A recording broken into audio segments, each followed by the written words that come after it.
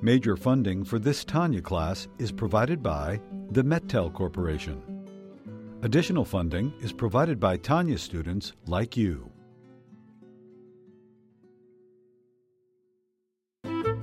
Lessons in Tanya.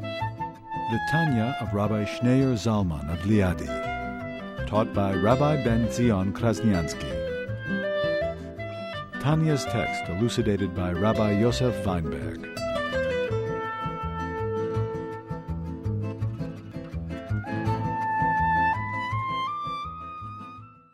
So last week we learned that the intent behind the mitzvah determines what happens to the mitzvah. If the mitzvah is propelled upward or if the mitzvah remains flat.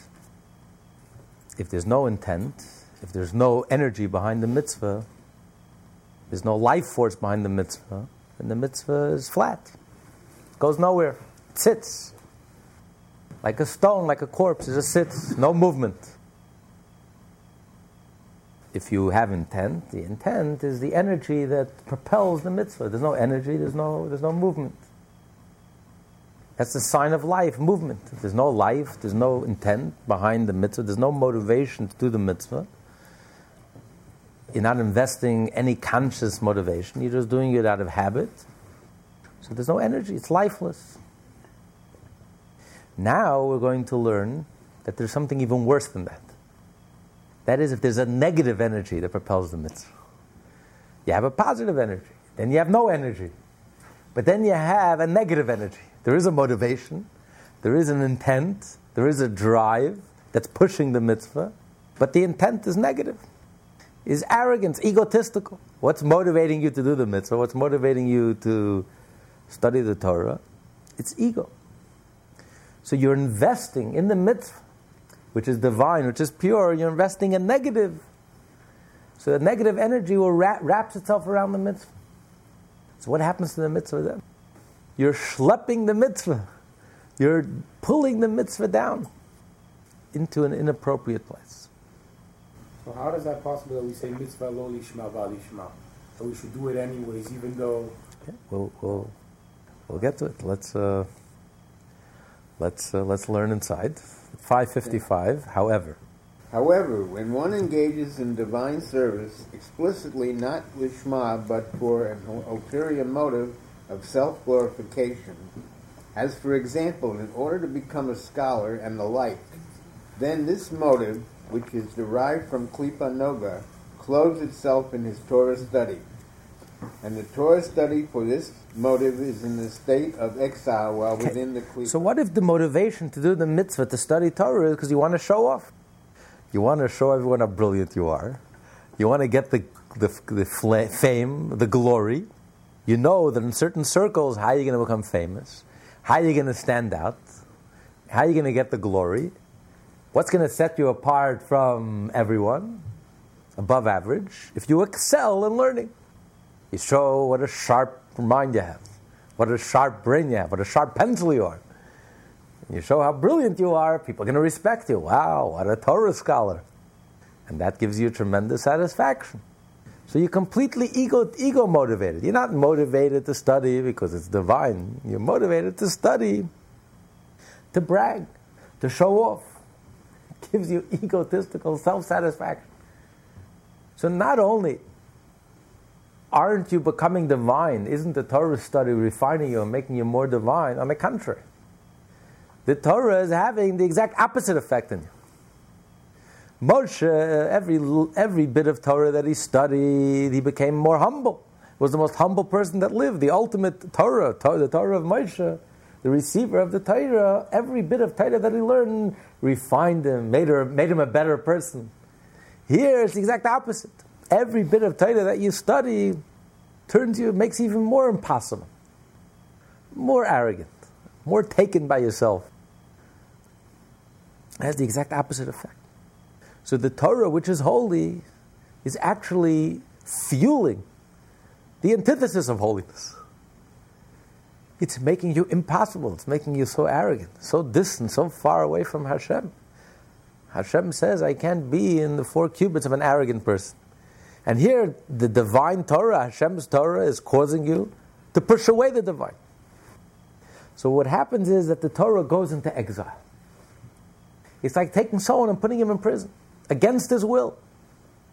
The person is there, but he's locked. He's locked in prison. He does not free to move around as he wishes.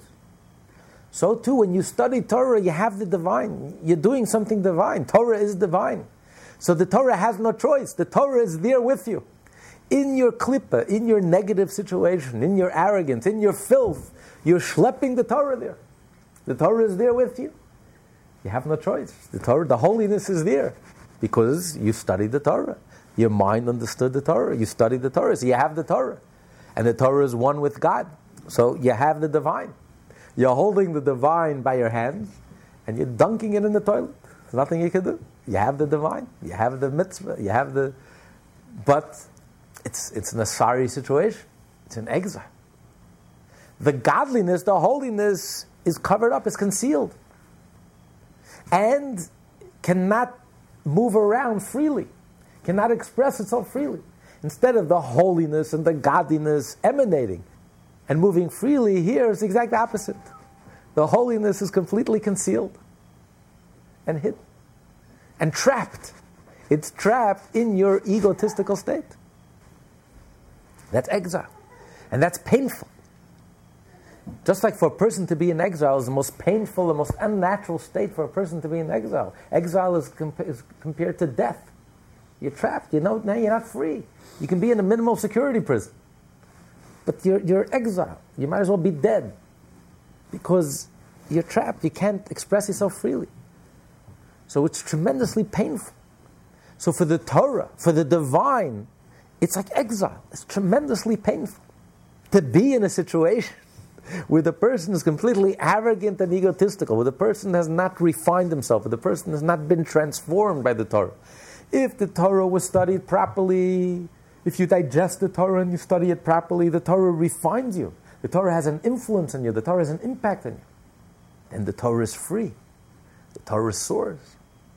But when the Torah has the exact opposite effect, the Torah fuels your ego and your arrogance, the Torah is trapped. The Torah is in pain, in agony. So if you go into the Torah with the wrong intent, but it humbles you.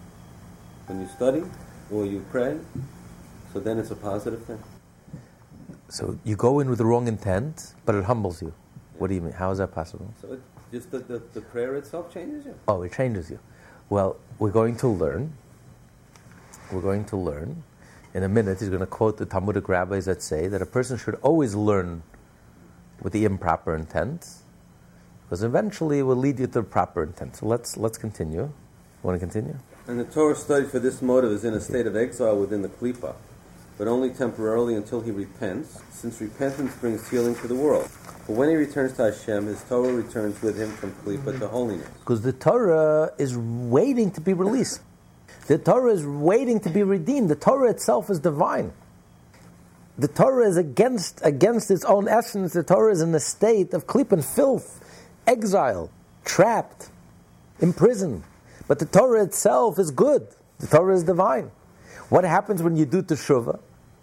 When you allow God to reach your heart and you change and you open your heart, and now you're in a holy place. So the Torah has been released. All the holy Torah, all that Torah that you studied, suddenly now becomes re-elevated and reconnected, and it soars back to its proper place, to the divine. So it's teshuvah is like a healing. You heal, you bring the body back to its natural state of health. Therefore, our rabbis of blessed memory said one should always engage in Torah and mitzvot, even shel lishma, for out of shel lishma he will certainly arrive at study and observance, lishma, since it is certain that he will ultimately repent. So the rabbis say that a person should always study Torah, even not for the proper sake, for the proper intent. Even if you're egotistically motivated, you should study Torah. Why? Because by studying Torah for the wrong reasons, eventually you'll come to study Torah for the right reasons. As Maimonides says, The Talmud says, la'olam. La'olam means forever. You must. Why is this a must? Everyone must study Torah shaloi lishma for the wrong intent? And the answer Maimonides says is yes. Because that's education. Just like a child. A child, you can't get a child to study for its own sake, for learning's sake. A child is too young. A child doesn't grasp. A child can't appreciate. A child is motivated by candies, by toys. You have to bribe a child to learn. That's the way of the world. So the Talmud says, La'olam, there is no way around it. It's not that something wrong. That's the way you have to educate a child. So first you teach him, learn. You get a sweet candy, you'll get a reward, you get a pat on your back, you'll be awarded, you'll be acknowledged, you'll be head of the class. That's the only way. Eventually, once you have a taste for learning, for all the wrong reasons, but once you start learning, there reaches a moment when eventually you'll discover the pleasure of learning for learning's sake. You don't need any external motivation to get you to learn. Eventually you develop a taste for learning, and learning is its own pleasure. So too with the divine. First you learn for ulterior motive. But eventually you will discover the proper motive. That will lead you to the proper motive. And that's why it says that a Talmud Chacham, a Torah scholar, needs an eighth of gaiva. Everyone needs a little arrogance. Otherwise you'll be a doormat. You can't just be a doormat. You have to have pride. So even a Torah scholar who's very modest and very humble has to have an eighth, or 8 times 8, 1/64th of, not 1/63rd. 63rd in Hebrew is gas. Sag, Samar Gimel, if you turn the letters around, gas means arrogant. Means a grab jung, a coarse person. So if a person has 1/63rd of arrogance, it makes you coarse. 1/64th is just a touch of arrogance to give you a little backbone, to give you a little strength, not to be a doormat. And the Talmud continues that it's good for a Torah scholar, a little arrogance is good for a Torah scholar, kisasa l'shibolta, like the petals of the rose. What's the idea? So Alter Rebbe explains, the author of the Tanya explains elsewhere, I believe in Torah Or, he explains that the whole concept of a klipa, of a shell, let's say a wheat stalk, comes with a shell. The shell serves a purpose. If it had no shell, it would be destroyed. The sun would destroy it, the rain would destroy it. So it needs protection, which allows the kernel to grow. Once the kernel grows, then you separate, you thresh. You separate the chaff from the wheat, from the kernels. You throw away the chaff. You let the wind blow it away. And what's left is the kernel. That's the substance. But the shell serves a purpose, a very productive purpose. He says, so too with a person. The shell is the ego. The ego serves a purpose. A person needs a certain arrogance. Otherwise, what's going to motivate you? What's going to motivate you to serve a God? What's going to motivate you to study Torah? In the beginning, you have to be motivated by ego. You want to be a spiritual person. You want to be somebody. You want to develop yourself spiritually. So you have an ego motivation. You want to do something that's valuable, something that's meaningful, something that's precious. So your ego motivates you, and that fuels your growth. That protects you, because in the beginning, it's like a tiny little seed. When the seed starts sprouting, it's so easy for that seed to be destroyed. A little rain, a little sun, and it's all over. It's like a little budding seed. It's so easy to be trampled on. You need someone to protect it. So that ego protects it. It encourages you to continue on your path, to develop yourself spiritually, and to study Torah. It's the only way. That's why the Talmud says, La'olam, there is no other way. Because if the seed doesn't have, if the kernel doesn't have the shell to protect it and to allow it to grow till it's ready and it's ripe, they'll never reach that point. Because initially, your initial motivation, it's like when it sprouts from the ground, it's such a tiny little, so easy to trample and you have to protect it. It's very delicate. It's not mature, it's not ripe yet. So you need that protection, and the ego protects it. The ego is hard, and the ego, I'm motivated, I want to be somebody, I want to be someone spiritual, and I want to be close to God, and I want to develop, and that's healthy. That's a healthy motivation. It's using the ego for a healthy thing. It's a healthy ego, a healthy I. And that's the shell that protects and nurtures and allows you for this budding that's just springing up from the ground, allow it to nurture and to develop until it's ripe. Once it's ripe, there goes the shell. I don't need a shell anymore. I don't need it. That was just a means to an end. I don't need the means anymore. Now I have the end. Now I have a fully developed kernel. Now I'm ready to transform, to have something good. I don't need anything external. And then the ego is not necessary. That's why the Talmud says a Torah scholar needs 1/64th of a little arrogance, because you need that motivation. If you don't have that initial motivation, you would never ever reach the point of lishma. You would never reach the point where you can be self-sustaining, where you can be totally motivated by pure godliness. And the Chassidus explains, every word in the Talmud is precise. When the Talmud says, "Shemitoich shaloi lishma, ba lishma," meaning, in mitoich shaloi lishma, in the shaloi lishma, you have the lishma. In the egotistical motivation, you have the proper motivation. Because deep down, every soul is good. Every soul is the godly. So deep down, the soul wants to do the right thing, even if you're not aware of it, even if you're not conscious of it. So you think that you're doing it for egotistical reasons. But while you're externally, consciously are motivated by ego, subconsciously, your soul is motivated by purely divine motives. Therefore, the Talmud is certain that inevitably, the Talmud doesn't say maybe, perhaps, from the ego motivation, you'll graduate to a pure motivation. No, the Talmud states it, as the Alter Rebbe is going to say, as a matter of fact, that certainly from this motivation of shaloi lishma, certainly you're going to come to the lishma. How can the Talmud be certain you're going to come to the lishma, to the proper motivation? Because deep down your soul already has the proper motivation. It just has to emerge and surface. So once you're already studying Torah, and your soul is already on fire, your soul is learning for all the right reasons. You don't know about it. You're not even aware of it. It doesn't change the fact. Your soul is motivated for all the right reasons. So once you're already studying Torah for the right reasons, even though externally, consciously, it's covered up by all the wrong reasons, and you're schlepping it down into hell, and you're schlepping the Torah down into exile, but deep down, your soul is doing it for the right reason. Therefore, inevitably, this proper intention will emerge and will surface. And inevitably, you'll end up learning for the right reasons. It will surface, it will conscious. Your subconscious will integrate with your consciousness, and eventually, the Torah itself will bring you back to the holiness, to the proper intent. The truth is even a deeper explanation. It's not only that deep down your soul wants to do the right thing, and therefore your soul has a proper motivation, a proper intention.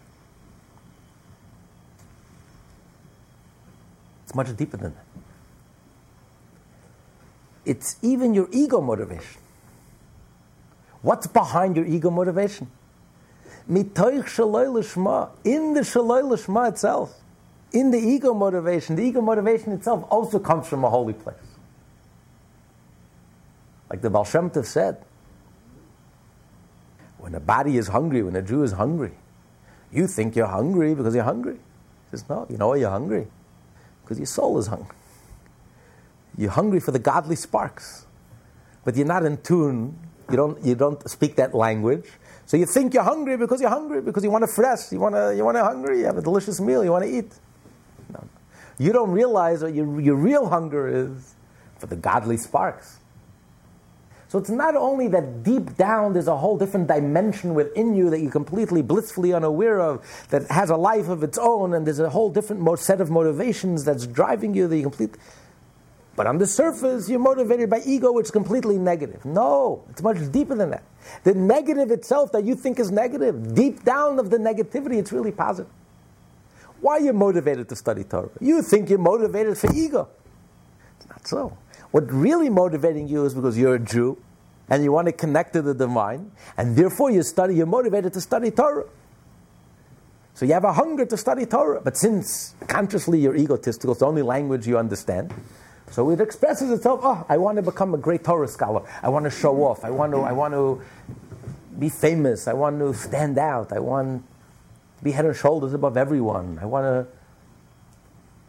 But really, what's motivating you? What's motivating you is because your soul senses that you have the ability to become a master of Torah. And therefore, you have a motivation to become a master. What you think for all the wrong reasons. But the truth is, deep down, what's really driving you is really your godly motivation. And that's why the Alter Rebbe says two things here, two novel things here. Because the way you learn the Talmud simply, you can learn. The rabbis say you should learn Torah even for the wrong reasons, because maybe eventually it'll lead you for the right reason, for the right motivation. The Rebbe says, no. The Talmud is telling us that inevitably, it's a guarantee. If you study Torah for the wrong reasons, the Talmud says, we guarantee you that eventually you're going to study Torah for the right reasons. It's novelty number one. Novelty number two, he's saying that not only that eventually it's going to lead you to study Torah, and therefore the Torah that you will eventually study will be with the proper intention. No, all the Torah that you've already studied will also be elevated. Once you discover the Lishma, once you discover the right reason, all the Torah that retroactively, all the Torah that you've already studied will also be elevated. And why is that? Because, so firstly, for the first novelty, the reason is because since deep down, while you're studying Torah for the wrong intentions, deep down you have a proper intention. Without your awareness, without your knowledge, without your conscious knowledge, but deep down your soul is motivated for all the right reasons. It has a life of its own. Therefore, inevitably, this will emerge and this will surface. When you study Torah and your soul is on fire, eventually this proper intention will emerge and surface. So it's a guarantee. How could the Torah that you're studying retroactively, how could that be elevated when you study Torah egotistically and arrogantly and you schlep the Torah into exile? And the answer is because there's a deeper explanation. That deep down, even the motivation of the ego, where is it coming from? Just like when a Jew is hungry, where is that physical, bodily hunger coming from? It's really a godly hunger. That's why we have this insatiable appetite, because we have this godly hunger. So too, this hunger to study Torah for egotistical reasons, what's its real source? Where's it really coming from? It's coming from godliness. And therefore, once you connect, and once consciously you start studying Torah Lishma, once that emerges and surfaces and integrates and becomes part of you, then retroactively, all the Torah that you studied, even the Torah that you studied while you were studying it arrogantly, that Torah also becomes elevated. All the Torah in the past that you studied. Because deep down, while you studied the Torah, what was the real motivation behind it? Well, it was all godly, a godly motivation. That's how connected we are, without even us realizing. That's what the Torah says. You should always study Torah. Don't get so excited. Even if you're studying Torah for the wrong reasons, don't worry. Eventually, the Torah will have an impact on you, and eventually it will get to you. The Torah will get to you. It says elsewhere, the luminary of the Torah, the soul of the Torah, eventually will get to you, and will reach you, and will refine you. Eventually.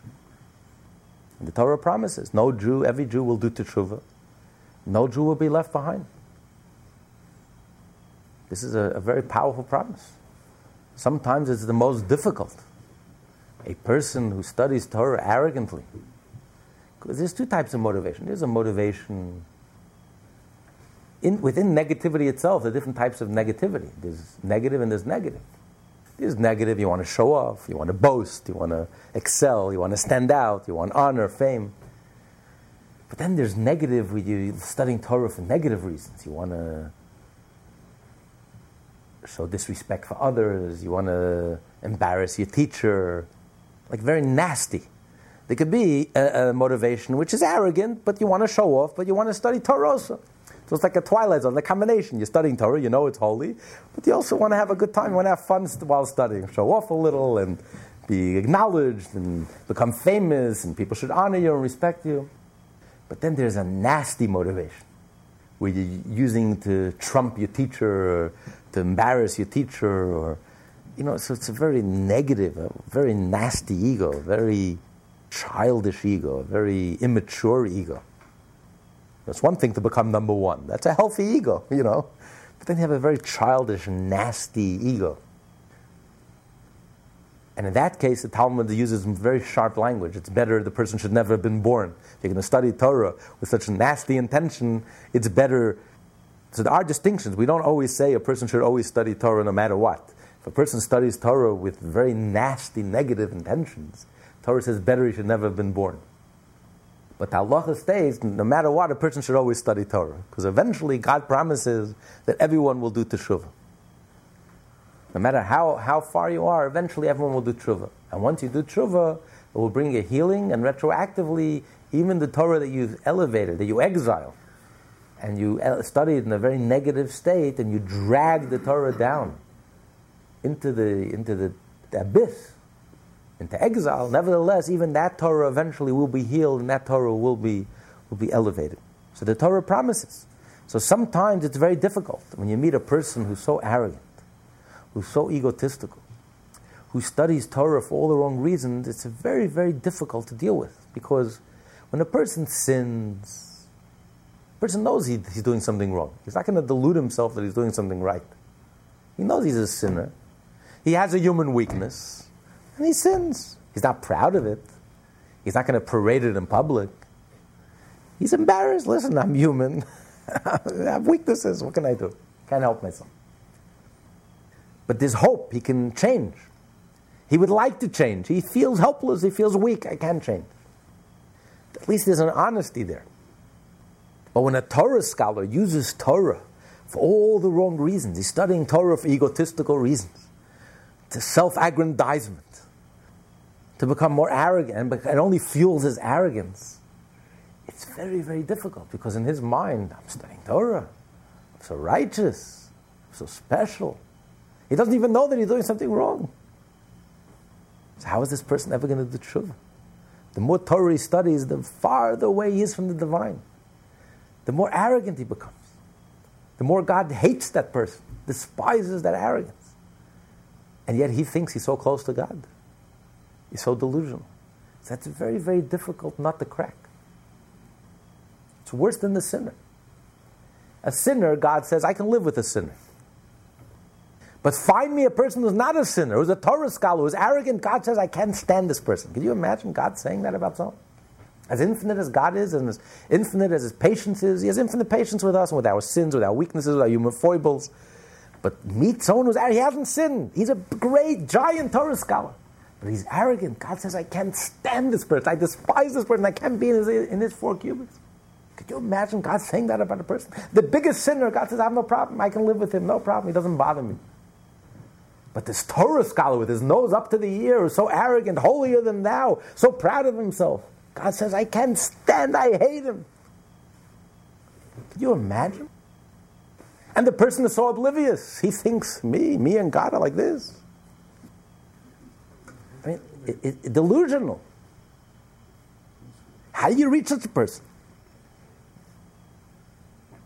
Person hasn't studied a word of Talmud, goes by all his life, all he does is study Talmud, never studies a word of Chassidus. Doesn't spend one moment studying about godliness, about his godly soul, about becoming egoless. It's all about arrogance, me, myself, and I, and how brilliant I am, how sharp I am, how many ways I can answer a Tosfos, 8 ways, 9 ways. And that's what it's all about. That's what life is all about. Instead of the Torah humbling you, breaking your heart into 1,000 pieces, and making you close to godliness, and making you close to your fellow Jew, and loving your fellow Jew, you become this ivory tower, distant, remote, impossible, unbearable. And the person is completely oblivious. It's very hard to take. God says, I can't take this person. Imagine God can't take someone. It's hard to imagine. How do you reach such a person? And nevertheless, the Torah says, God promises. Even that person, there's hope. We don't know how it's going to happen. Only God can promise that. But God promises. By yidach mimenu nidach. even the most distant person, even the coarsest, the grossest person. There's no one coarser, there's no one more gross than someone who's arrogant, than someone who studies Torah because of arrogance, whose whole motivation is arrogance. The more Torah he studies, the more arrogant he becomes, the more God despises him. And yet God promises that even that low, disgusting person, even that person, eventually God promises before Mashiach comes, or when Mashiach comes, no Jew will be left behind. Somehow God will even bring back that person, break his heart, open him up to godliness, open him up to Chassidus. It's a promise God makes. Not a single Jew will be left behind. No Jew will be left behind. And once the person finds his way back to godliness, and then his Torah becomes pure, his Torah becomes holy, and his Torah becomes sweet and godly, and God says, now, this person has become a Baal Tshuva, this person is close to me. Then all the Torah that he studied retroactively, all those years and years and years of studying Torah retroactively, will be elevated. That's what the Talmud says. That's the promise that the Talmud says. So the Torah is saying that a person should always study Torah, even if you're in a very negative place, a very dark place, and you're schlepping the Torah. It's a Rachmanis on the Torah. It's a Rachmanis on Abaya. It's a Rachmanis on Rava. It's a Rachmanis on all these holy Tanoim and Amoraim, and Tosfos and Rashi and the Rambam and the Rashba, that are being schlepped into Allah Shvarz Yar, being schlepped into the darkest dungeons because of your arrogance and your impossible ego. But what can you do? The Torah says you have to continue learning, and eventually Hashem will have Rachmanis on you, will have mercy, and eventually you will find your way back home. Eventually you will become a mensch. Eventually you will become a godly person. Eventually the Torah will soften you. The Torah will reach you. The Torah will change you and will elevate you.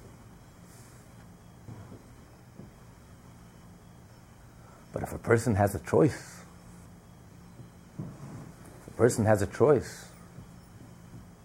better wake ourselves up and wait for Hashem to wake us up. Because Hashem could wake us up. He knows how. If He wants to break our heart, He knows how to break our heart. A wise man doesn't wait for Hashem to shake us up. A wise man does it on his own. How do we do it on our own? So Hashem, in His kindness, in His infinite kindness, handed to us on a silver platter. He gave us the medicine. You want to know how to do it? Study the light of the Torah, the essence of the Torah.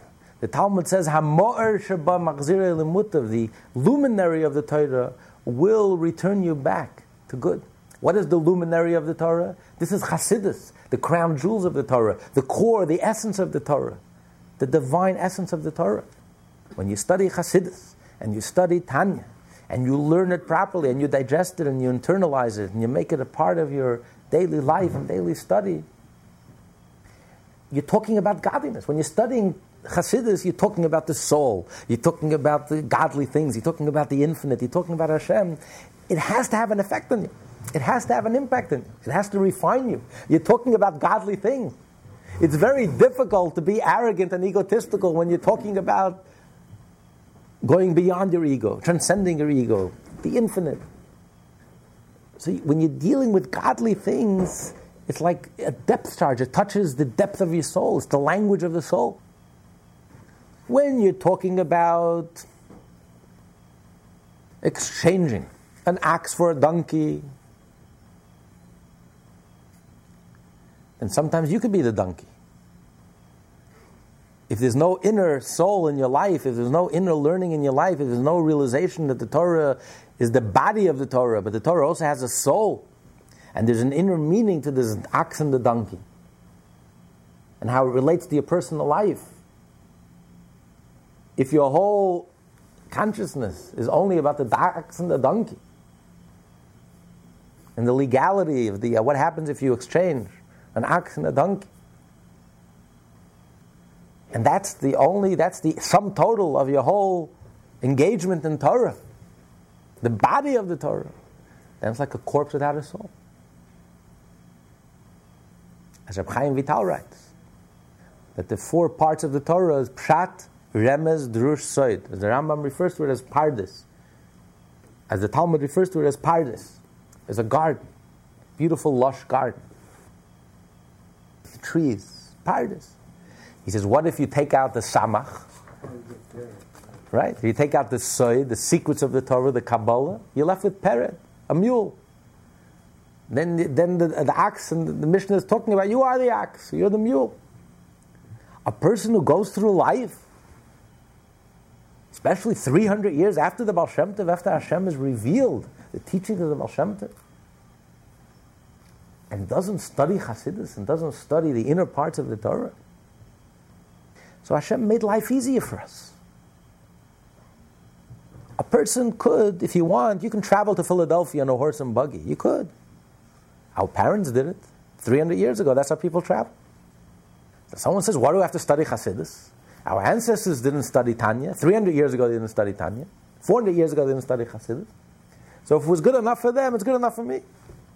Well, firstly, our ancestors didn't have the internet and didn't have all the distractions and all the chazarai that we have today and all the temptations that we have today, and they didn't read a paper every day. They lived in a holy environment, so they didn't need Chassidus maybe. Or they had it naturally, instinctively. But even if it works for you, yes, you can travel horse and buggy. 400 years ago, no one had cars. Imagine someone saying, I'm going to use a computer. No, I'm traditional. My parents didn't have computers. I live like the Amish. I don't have computers. I don't use anything modern. I'm going to travel to Philadelphia. I might as well set aside 3 weeks. And I'll start my journey now. God made life easier for you. You can be there in 1.5 hours, 2 hours. To Israel, forget about it. It's a half a year's journey. I have to go by boat, not a modern boat, an old boat that they used 500 years ago. That's foolish. God made life easier for you. You can be there in 11 hours. You're going to waste your time and energy on such nonsense. God made you can get to the same way so much quicker, so much easier, so much. God gave us the answer on a silver platter. That's why He revealed the Baal Shem Tov. He revealed the Tanya, revealed all these Hasidic teachings in order to enable a Jew in a Pentium minute, in a Pentium moment, in the jet age, to achieve the same thing, but to get there so much quicker and so much smoother, and so to be able to achieve the Lishma, to be able to study Torah Lishma for the right reasons. A Torah that's illuminated, a Torah that emanates light, a Torah that emanates love, a Torah that emanates godliness and egolessness, a Torah that refines us, that inspires us, that moves us, that changes us. Instead of the Torah being harsh and negative and weighing us down, schlepping us down, and schlepping the Torah into exile. So for a person today to deliberately choose not to study Chassidus, of course, the Torah promises eventually every Jew will do teshuvah. Let's be wise. Let's wake ourselves up instead of having Hashem wake us up. And Hashem gave us the answer in a silver platter. The Rebbe explains very interestingly, everything that happens in the physical world is a symptom of the spiritual. Why is it that cancer is something that's only become rampant only in the last generation, the last 100 years? They never suffered from it before. Hardly. He says because cancer represents ego, arrogance is out of control. Because what's the cancer? That extra growth sucks out all the attention. It demands all the attention to itself. Why are you here? You're not part of the organ. You're not doing anything productive. I am because I am. And you suck all the life force and all the life energy and you kill the person. And self-destructive. You're suicidal. Because you kill the patient, you kill yourself. The cancer cells kill themselves in the process. So that's represented by ego, by arrogance. Arrogance is out of control. Ego is out of control. Now, what's the antidote? God precedes the cure before the illness. Why do we have this illness? Because we have the spiritual illness. When the world has become so egotistical and so arrogant, and even those who study Torah have become so egotistical and so arrogant. And the more Torah they study, it only fuels. The whole motivation to study Torah is ego and arrogance, to become perfect, to show off, to become a great person, to become famous, to stand out. So what's the antidote to this illness, terrible illness? The antidote is you have to destroy the tumor. You have to destroy the cancer cells. And in this case, destruction is healthy. You're destroying the negative cells. Eradicate it. What does that mean spiritually? The answer is Chassidus. When you study Chassidus, you learn that there's no other reality but God. There is no ego. There is no I. You learn to become egoless. The more you study Chassidus, the more egoless you become. The more godly you become. The more refined you become. The only difference is that with radiation has a lot of negative side effects. But Chassidus has no negative side effects. The more you can study enough, the more you study, don't be afraid, well, you may end up destroying. No, you don't end up Chassidus. You only end up, when you study Torah, the inner parts of the Torah, you study Tanya, you only destroy the negative cells.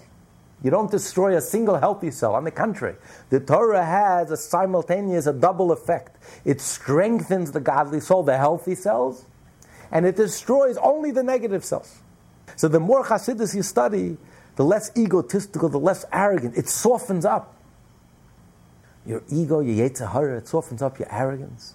And it strengthens, it gives strength. It gives vitamin T. It injects a strength to, that's what it says, Oiz v'tushia. The Torah makes your godly soul stronger, while simultaneously it's tushia, it's making your ego weaker, your arrogance weaker. So the more you study, the healthier you are. You can't get enough of it. The more Chassidus you study, the more you study about godliness, the more you delve deeper into the inner parts of the Torah. And you study it with the same depth like you study a piece of Talmud. You internalize it, you digest it, you understand it. That helps you to study Torah Lishma, to study Torah for all the right reasons. But nevertheless, despite everything, Hashem promises that when a Jew studies Torah, eventually God promises every Jew will do teshuvah.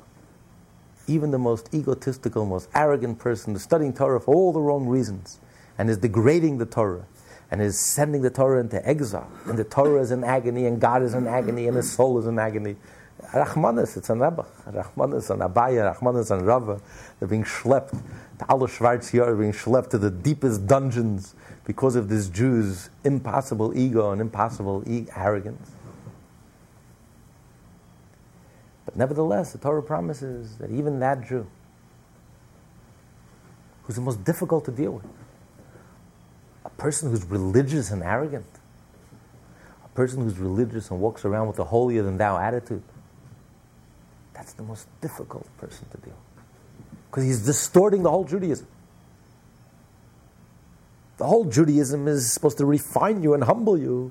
And instead, what has the Torah and the mitzvot, what is the effect of the Torah and mitzvot in this person, has become impossible. Has become so holier than thou, and ego and arrogant. It's the exact opposite of what Torah is all about. The Torah is in such exile, Torah is in such darkness, Torah is in such pain. But nevertheless, only God knows how to reach every Jew. So God promises that even that Jew will be reached. And even that Jew will be healed. And that Jew will be helped. And eventually, because Mashiach is going to come, and every Jew will be redeemed. Every last Jew will be redeemed. Even the religious Jew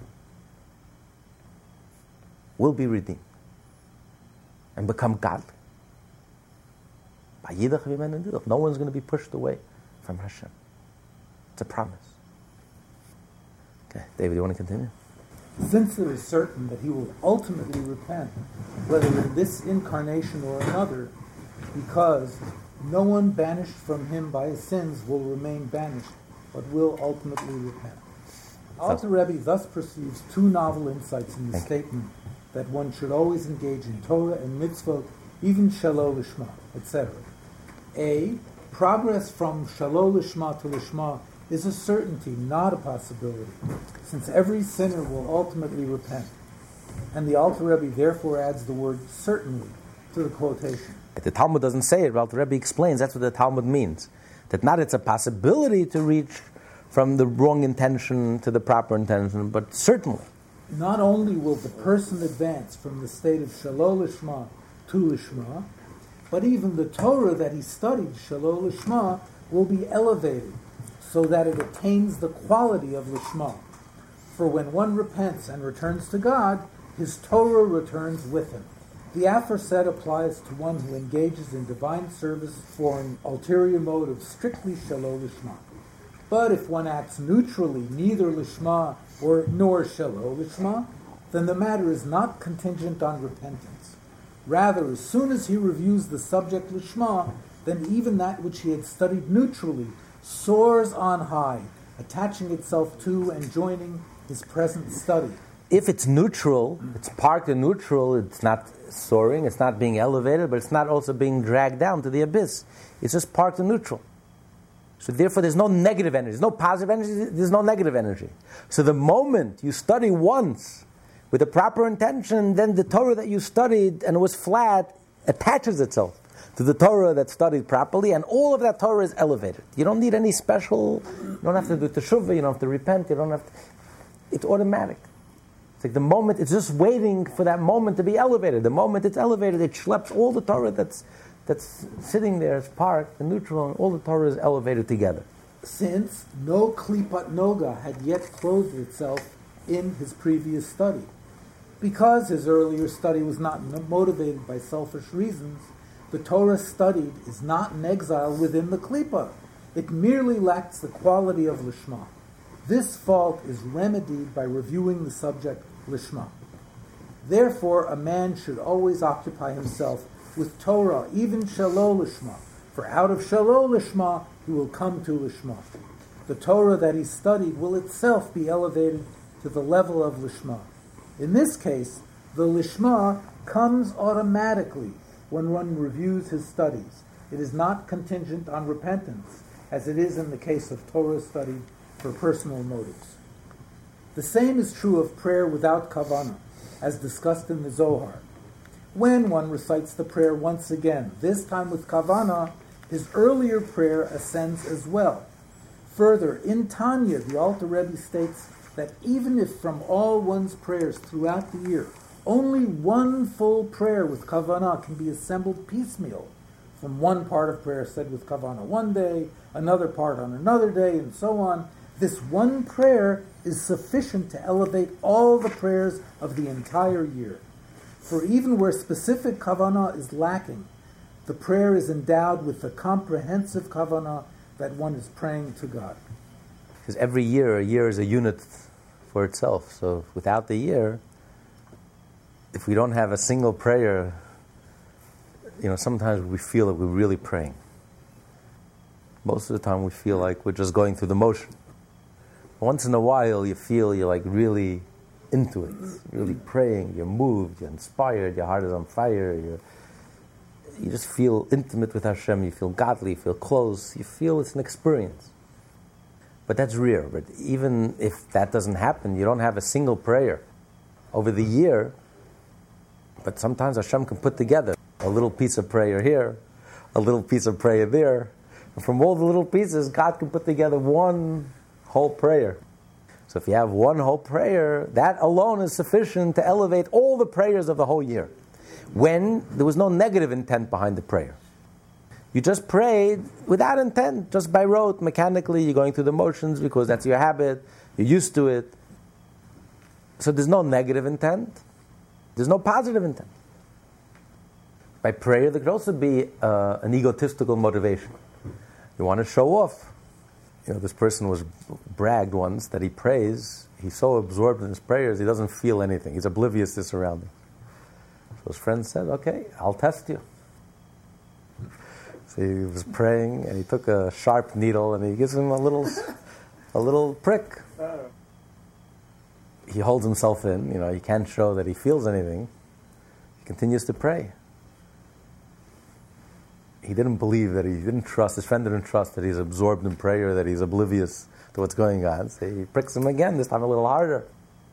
He holds himself in with his last strength, not to scream, not a sound.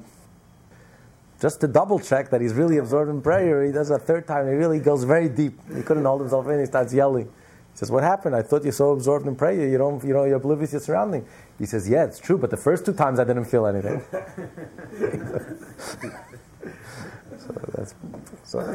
You could pray and show off. But most people, prayer, it's an obligation, you're just going through the motion, or it's an obligation that you've learned as a child, a Jew. A Jew prays. A Jew has to pray. But there's no negative intent. There's no positive intent. There's no negative intent. So as long as there's one prayer, it's waiting to be elevated. This is prayer. It's holy. The prayer is holy. It's divine. It's waiting to be elevated.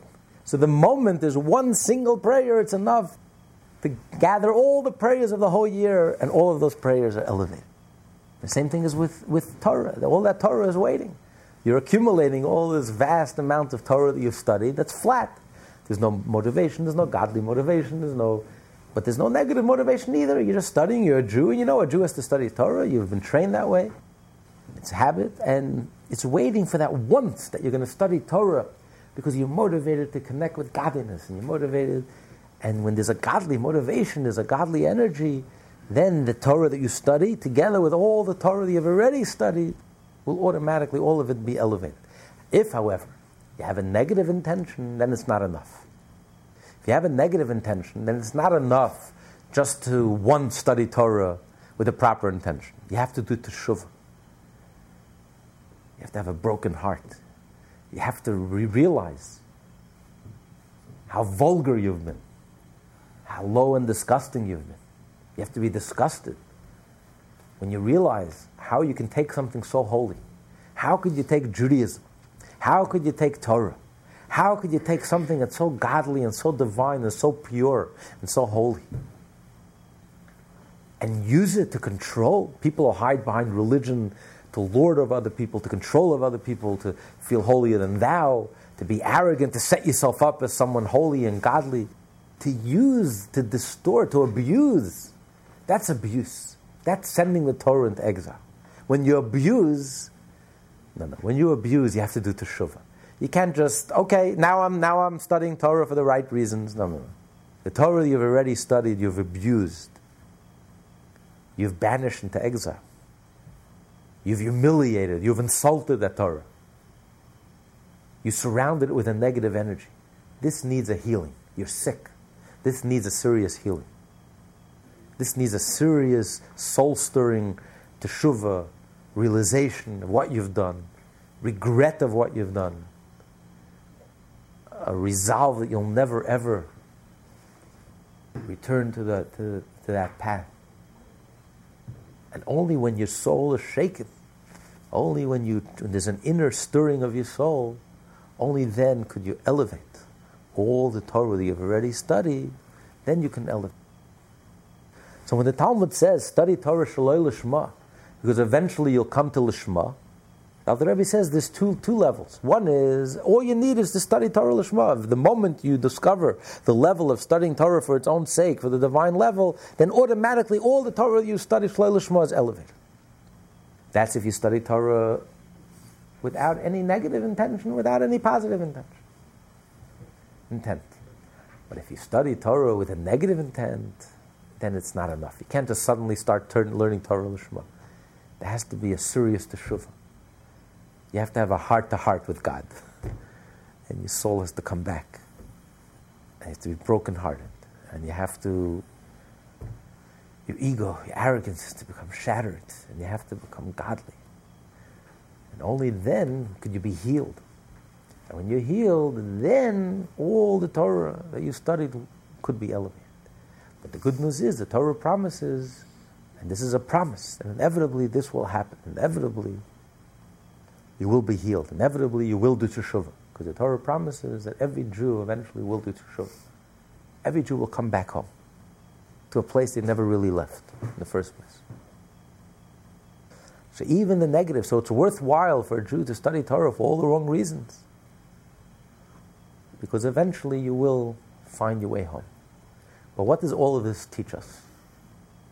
That although the action, to sum up what we've studied in the last 3 chapters, 39, 38, and 37, that although the action is what matters most, and the deed is what matters most, and the mitzvah itself is what's divine, there's no human fingerprints on it. It's the mitzvah, it's the God's will, it's the Torah, God's wisdom, that is divine. And you can't impurify the Torah, you can't cause any impurities in the Torah. The Torah itself is pure and holy and divine. Nevertheless, a human being could send this Torah into exile. You can degrade the Torah. You can torture the Torah. We have the power to torture the Torah. We have the power to torture the divine. God gave us freedom of choice, and He placed His destiny in our hands. And we have the power to dump him in the toilet, send him to the dungeon, and cause him horrible pain and agony. If we are egotistical and we are arrogant, we can't change the divine. The divine remains divine, but we're torturing. We're taking the divine and sending it into the dungeon. And God is in tremendous agony. So therefore, God needs our personal, human, subjective involvement. You can't just say, the facts are what matters. I'm doing something divine, and divine will always remain divine, and that's all that matters. Who cares if I'm a refined person? Who cares if I'm an egoless person? What does it matter as long as I'm getting the job done? The facts on the ground, that's all that matters. God says, no. You play a central role. The human being plays a central role. You have to be a mensch. I need you. I need your humanity. I need you to be a fine person. I need you to be a soulful person. I need you to be a spiritual person. I need you to be a kind person, a gentle person, a good person. I need you to be a mensch, egoless person. I need your heart. I need your mind. I need your soul. I need you to be in touch with your godly spark. I need you to be centered, to be focused. I need you to feel connected. And only then the Torah is elevated. Then the Torah can be elevated to its proper place. Otherwise, you're torturing. We have that power. It's in our hands. So don't dismiss the personal, the subjective, the individual. What difference do I make? What difference does it matter if I'm egotistical or not? What difference? As long as I'm getting the job done. No. God says, I need you. I need the personal. I need your personal involvement. I need your personal engagement. I need the human engagement. It's critical. It's essential. Otherwise, like a body without a soul, it's a corpse. And worse. Because it's not only like a stone, it's worse. Actually, you're torturing. If the motivation behind the Torah study is ego and arrogance, the Torah is an exile. You're torturing. Causing illness. You're bringing negative energy into the world. You're taking this holy energy and you're actually increasing negative energy, which you have to fix. That needs amending, that needs a fixing, that needs a tshuva. Serious tshuva, a serious return, a serious change, serious transformation. Because you've added negative energy into the world. And you've tortured the poor Torah and you've tortured God. But nevertheless, the Torah promises eventually every Jew will do teshuvah. And therefore, since eventually every Jew will do teshuvah, therefore, better study Torah. Even if you're a coarse human being and you're an arrogant human being and you're the exact opposite of everything the Torah stands for, the exact opposite of everything that's divine and godly and holy and genuine and authentic, you're the biggest, superficial, most arrogant.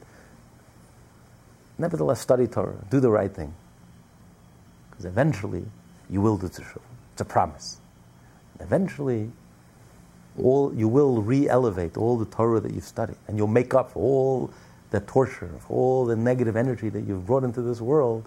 You will more than make up, and all that Torah will now be elevated, and you'll increase the divine energy in this world, and you'll increase and bring light into the world, and bring goodness into the world. You'll make up. It'll be commensurate to all the negative energy you brought into the world. Eventually you'll do tshuva, and you're going to bring that much light into the world, and more goodness into the world, more kindness into the world, more godliness and mental kind into the world. So this is the Hasidic program. The Hasidic program is to realize that the essential thing is really the mitzvah, is the deed, is the action. That's what matters most. And it's objective, and it's divine, and it's godly, and there are no human fingerprints in it. But at the same time, the mensch, the person, is central to this whole thing. The individual where you're at, how refined you are, is essential. So it's not one or the other. Say, why focus on myself? Why should I think about myself? Why focus on myself? It's so selfish. Let me just do the right thing. Let me do the program. So who cares where I'm at? If I mean what I say, if I mean what I pray, if I love my fellow Jew with all my heart, I'm doing it heartfelt. I'm doing the favor heartfelt, with a smile, sincerely. Who cares? Let me get with the program. Let me just do the program. It's all that matters. No, that's not the Hasidic program. That's not the Jewish program. Don't hide behind religion to cover up on your defects and your limitations. The Torah has to refine you. The Torah has to make you into a mensch. Where you're at is essential to the whole Torah and the whole mitzvah. God says, I want your lishma. I want your holy intent. I want your proper intent. I want your awareness. I want your engagement. I want your involvement. I want your refinement. Your refinement is very precious. And every time you overcome your ego, and every time, it's so precious to me. Working on yourself. Changing. And that's the one thing we're in control of. We're not in control of others. We're so busy changing the world, but the one person we could change is ourselves. That's secondary. That I have no time for. That, who cares about me? As long as I'm with the program, I'm doing the right thing. But you're not doing the other person a favor. You think if you're a coarse human being, what's the influence you're going to have on the other person if you're a coarse human being? The other person sees right through you. The other person sees how superficial you are, how insincere you are, how not genuine you are, how artificial.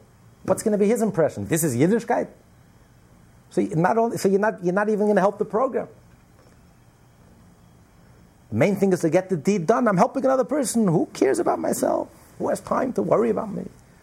So selfish, so narrow-minded. Let me just do great things and influence a lot of people.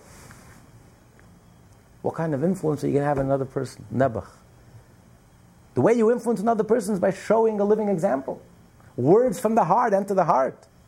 The deeper you allow Yiddishkeit to touch you, the deeper you allow Yiddishkeit to affect you and to move you, the deeper you allow God to move you and to change you and to transform you and to go deeper into Yiddishkeit and to expand it and expand your horizons and to go higher and to aspire, that the greater your influence will be on others, because others are not impressed by what you say, they're impressed by your personal living example, how you live. Words from the heart enter the heart. The deeper it goes into your heart, the deeper it's going to go into others. So even the program, you're being detrimental to the program. Even the objective will not get done if you ignore the personal and the subjective. And it goes hand in hand. It's not one or the other. The more you help another Jew, the more successful you will be in your own personal growth. The more you grow, the more it should inspire you in your interrelationships with others and your impact on the world around you and with others. This is a program that's genuine. God is genuine. Not only genuine, He's emes lamita, He's the ultimate genuine. Genuine of genuine. And therefore, God is paradoxical. God squares the circle. It's personal, it's subjective, and it's objective simultaneously. Not only isn't one a contradiction with the other, one fuels the other. The more deeper, the more genuine, more authentic you are, the more you will influence others. The more you influence others, the more authentic you'll become. Your personal growth and your communal outreach and your effect on the world around you and the physical quantity, quality, it's all interrelated, it's all interactive. From God's point of view, it's all one. And anyone who tries to make divisions, I'm only good at physical, getting the program done. That's all that matters. Get the program. You yourself, I grew up young. Well, who cares? I'm doing the right thing. No. That split, that dichotomy, that was Korach's sin. Korach comes to the world to split. That was Korach's sin. He made a split. He wanted to make a split between the spiritual, the personal, the subjective, the spiritual. The spiritual should be spiritual, and the physical should be physical. As long as the Jews were in the desert and they were spiritual, fine. Then we have a spiritual program. Then Moses is the leader. Moses is the most spiritual Jew. Fine. But now we're entering the land of Israel. Now the program is physical. Roll up your sleeves, plow the land. We don't need a Moses anymore. Who cares about Moses? Here we need someone who's practical, someone who can roll up his sleeve. That was Korah's sin and Korah's mistake. Terrible, terrible, terrible mistake. Because in Judaism there's no dichotomy between the spiritual and the material. The whole point of making a dwelling place for God in this world is making a place for God's essence. And in God's essence, there's no split between this heaven and earth. There's no split between the spiritual and the physical, between the subjective and the objective. So anyone who makes a split and says it's one or the other, either we get with the program and all that matters is the practical and the results and influencing the other person, who cares where I'm at? I'm not a godly Jew and I'm not a spiritual Jew. What does it matter? Who cares? My mind is not developed, and my heart is not developed, my soul is not developed. I don't have time to focus on myself. I'm busy with the great program, grand programs. No. You missed the whole point. Korach was swallowed up in the ground. He missed the whole point. This is not Judaism. This is not making a dwelling place for God. Making a dwelling place for God, it's a whole package. It's making a dwelling place for God's essence. And God's essence is only revealed when there's no dichotomy and there's no split between spiritual and physical. The more you help another Jew, and the more you get with the program of doing the practical and getting the job done and the objective, and the more spiritual you become, the deeper you become, the more sensitive you become, the more connected you become, the more aware you are. And the more aware you are, the greater your impact in the world around you. And it just keeps on fueling each other. And this is what Moses represents. There's no dichotomy between building the tabernacle and Moses being the most spiritual Jew, the greatest prophet that ever lived. Because the whole tabernacle was called in Moses' name, Moshe's name. He is the builder. The most spiritual Jew, he is the builder. He is the one who makes the dwelling place for God. And only when you go as his emissary and empowered by Moshe and connected to Moshe, because you're like Moshe, you also have an inner spiritual life. A genuine life, a deep life, a meaningful life. Then you can accomplish this mission of making a dwelling place for God, of taking the gold and the silver and the copper and making a dwelling place for God. So this is what the Alter Rebbe is wrestling with here, and that's what he's trying to explain. There's no dichotomy. The same Torah, the same God that tells us that it's the action that matters most and it's the deed that matters most, as expressed clearly and eloquently in Halacha, as he explained earlier. The same Torah says you need the kavanah, the intent is critical. God wants the lishma. He wants a refined person. He doesn't want a coarse human being. He's in pain. You're torturing him not only aren't you making a dwelling place for God. Yes, you made a dwelling place, but you know where God is. You turned it into a dungeon. Instead of it being a house, a home, where God says, I feel comfortable, I feel at home, I feel like a luxurious palace, a 5-star hotel, you put me in a dungeon. Yes, you brought me into this world, you've done the mitzvah, you studied the Torah, you studied the page of Talmud, you did the mitzvah, but you made this home of mine into a dungeon. I'm an exile. That's not the point. That's not what it's all about. It's like a body without a soul. I want to live in a beautiful home. Make it beautiful, luxurious, illuminated, clean, light, warm, inviting. That's where the intent. We need the lishma. We need the egolessness. We need the refinement. We need the spirituality, the sensitivity, the inner engagement, the inner involvement. A person has to have an inner life. It's not one or the other. Well, I'm busy with mivtzayim, I'm busy with practical things. I don't have time for learning, for praying, for becoming a spiritual person. No. Alter Rebbe says here, anyone who says that misses the whole point. And the question is, are you making a dwelling place for God, or are you making a dungeon for God? Of course, once God is in the dungeon, then you can do tshuva and you can transform the dungeon into a dwelling place, because He's here. But that's the ultimate. The ultimate is to make a dwelling place, a place where God feels comfortable, God feels at home. And they go hand in hand. And that was the whole revolution of the Hasidic movement. On one hand, the emphasis on the deed and the action, but on the other hand, the personal state of mind is very important. The emphasis on inner work. A person has to work on himself. A person has to be a refined person. A person has to be egoless. A person has to go deeper, has to go higher and deeper and broaden his horizon and become more aware, more sensitive, and more refined and more godly, and consciously connect with godliness.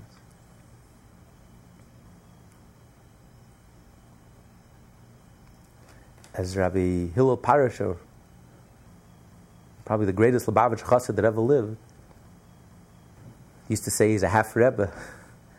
So he once said that the more he was known to be very careful about mitzvot, he was like crazy about mitzvot.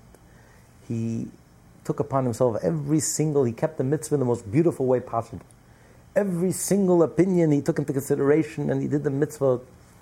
He says, every time I study Chassidus, the more Chassidus I study, the more godliness I absorb and I internalize and I understand, the stricter I become, the more mitzvot I start doing. And it motivates me to go even more, to do the mitzvah even better. And the more mitzvot I do, the more hidurim, the more beautification in the mitzvah I do, the more chumras I do, the stricter I am, the more it expands my mind. And it enables me to understand more Chassidus. So he says, why do I study more Chassidus? In order that I should expand my consciousness, in order that I should be able to take in more mitzvah, do the mitzvah even better. And why do I do more mitzvah? In order that I should be able to understand more Chassidus. One led to the other, and one fueled the other, and a never-ending, endless cycle. The more Chassidus he studied, the more practical he became. The more practical he became, the better he understood, the deeper he went into himself, and the deeper he understood, and the deeper his relationship with God was. Not only isn't it a contradiction, they actually fuel each other. This is the Chabad approach. This is the essence of Chabad Chassidus. This is the essence of Judaism. It's the essence of Chassidus, the Chassidic approach.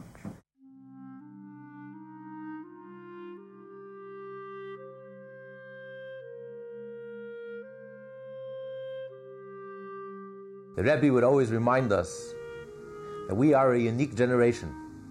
There's never been a generation like ours, and there never will be. We are the transitional generation, the last generation of Golus, of exile, and we will be the first generation of Geula, of redemption. What an awesome privilege we have, and what a sacred responsibility we carry on our shoulders. So what are we going to do about it? How are we going to bring the curtain down on the Golus once and for all? Well, Mashiach himself gave the secret away. In his famous encounter with the Baal Shem Tov, he tells the Baal Shem Tov that when your wellsprings and the teachings of Chassidus will spread to every corner of the world, then and only then will Mashiach come. And therefore the Alter Rebbe sacrificed his life to carry out this directive to the Baal Shem Tov by writing and publishing the Tanya. And all the Rebbes sacrificed themselves to publicize and to expound on the teachings of the Tanya. And the Rebbe, the seventh, the Shabbos of all the Rebbes, published over 6,000 Tanyas, literally in every city of the world. And now, for the first time in history, through lessonsintanya.com, Tanya in Depth is available and accessible 24/6 to hundreds of thousands, Jews as well as non-Jews, in dozens of countries all around the world. Now that you've had the personal experience and the pleasure to study the Tanya, we ask you to please partner with us to make the entire Tanya available and easily accessible to each and every Jew and to the entire world. Please help turn the wish of Mashiach, the dream of the Alter Rebbe, and the vision of the Rebbe into a reality. On behalf of all of us here at lessonsintanya.com, thank you for listening. Thank you for caring. And a special thank you for the good deed that you're about to do. In honor of your tzedakah, we will merit the coming of Mashiach now, when we'll learn Tanya from the Alter Rebbe himself.